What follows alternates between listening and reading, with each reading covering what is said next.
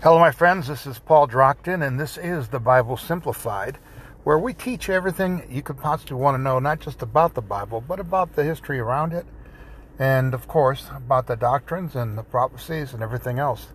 We make it simple. That's why this is the Bible Simplified.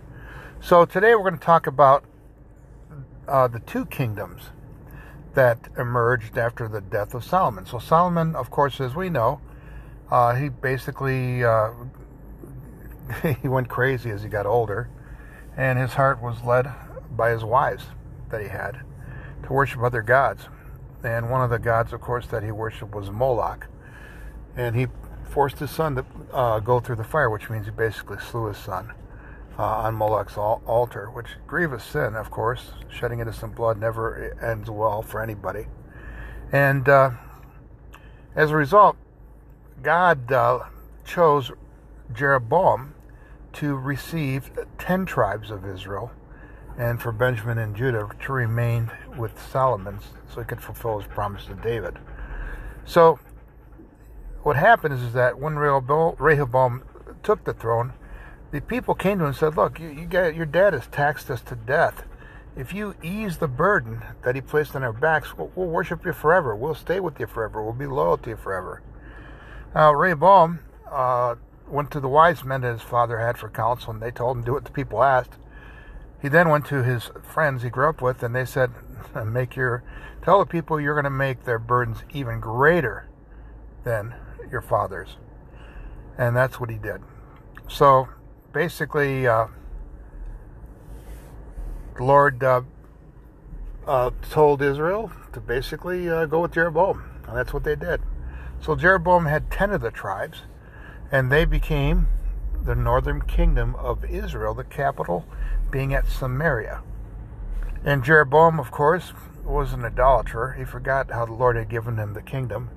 And he forgot that with the promise came the curse that if he ever rebelled against God, that the kingdom would rip from his hands. He wouldn't have no heirs to rule over it. So, in spite of those warnings, he went ahead and he set up 2 golden calves to replace the temple at Jerusalem. And he told the people of Israel, this is your God, worship here. And then he got the lowest of the low, and he made them priests. And in essence, just totally gutting the church. And of course, the whole goal was for him to get the people to worship him instead of God. And that really is always the goal, isn't it? When you get some kind of egotistical psychopath in charge, he tries to turn the people's hearts away from God so they worship him. And that, my friends, is the most vain and futile thing that we can do with our lives. We should be turning people's hearts to God. Jeroboam had the opportunity, he blew it, and as a result, he suffered for it. Now, Rehoboam was plundered repeatedly by the Egyptians. So the wealth that his father had amassed was taken by the Egyptians. They basically conquered Judah. And not only that, Rehoboam decided that he and Jeroboam should also fight it out. Never a good idea to fight a two-front war. So basically, Judah became a shadow of what it was under David and under Solomon. And Israel, of course, became another minor kingdom. And because they had rejected God, God basically rejected them.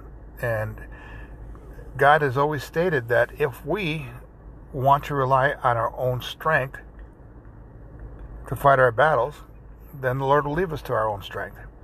And there's no hope that we can win without his help, because we're always outnumbered here in this life. Always remember that. You're never going to get a fair fight. If you're a good man, your odds are going to be at least 100 to 1,000 to 1. If you're a great man, well, exponential, 10,000 to 1. And all I can tell you is that God is more powerful than all the armies of the earth. And he is the one that you want as your ally. And the big weakness that we have, mankind, is that, we're loyal to God when we need him, and then when we don't, we forget about him. And this really has been the human condition. Instead of simply acknowledging his greatness all the time and admitting your nothingness before him all the time, because I'm telling you right now, if God were to appear right now and you were to stand in his presence, not only would you shrink because of your own iniquities, but also you would realize that you're not even worth the time that he takes with you. None of us are. All of us are unprofitable servants, my friends. So why go from being an unprofitable servant to being a liability, when really the only hope any of us have is with God and with Jesus Christ? So a lot of lessons here if you read through it. Remember that one of the commandments the Lord had given to the children of Israel is don't marry outside of the house of Israel. And of course, Solomon had broken that commandment, and so had David. And if you take a look at the consequences, it destroyed both their houses. And in the end, it always comes back to my will be done over thy will be done. And too many people spend too much time trying to persuade God that they have the better plan, and they get mad at him when he doesn't support it. This is what we're going to do, okay, God? That, my friends, is never, ever, ever a successful way to deal with your relationship with God. He knows everything. He's smarter than you. He's smarter than me. He's smarter than all of us. He's got the knowledge of the eternities on his side. He's got everything before him. He knows what the past, the present, the future brings. He knows what's going to happen to you, not just in the next moment, but for the rest of your life here on earth. And believe me when I tell you, he loves you, he cares about you, and he wants what's best. Even if you can't see it. There's been so many times in my life where I've been disappointed because something didn't happen that I thought would happen, only to realize that God had something better in mind. And that's where we all just need to be, is we need to be like little children and believe that God knows more than we do. He knows best. And if he doesn't grant a prayer, it doesn't mean that he didn't listen. It simply means that maybe there's something better for you out there. That's why he's not going to give you what you asked for. Or maybe the thing that you asked for is something that will ultimately destroy you. I mean, let God be God. We're humans.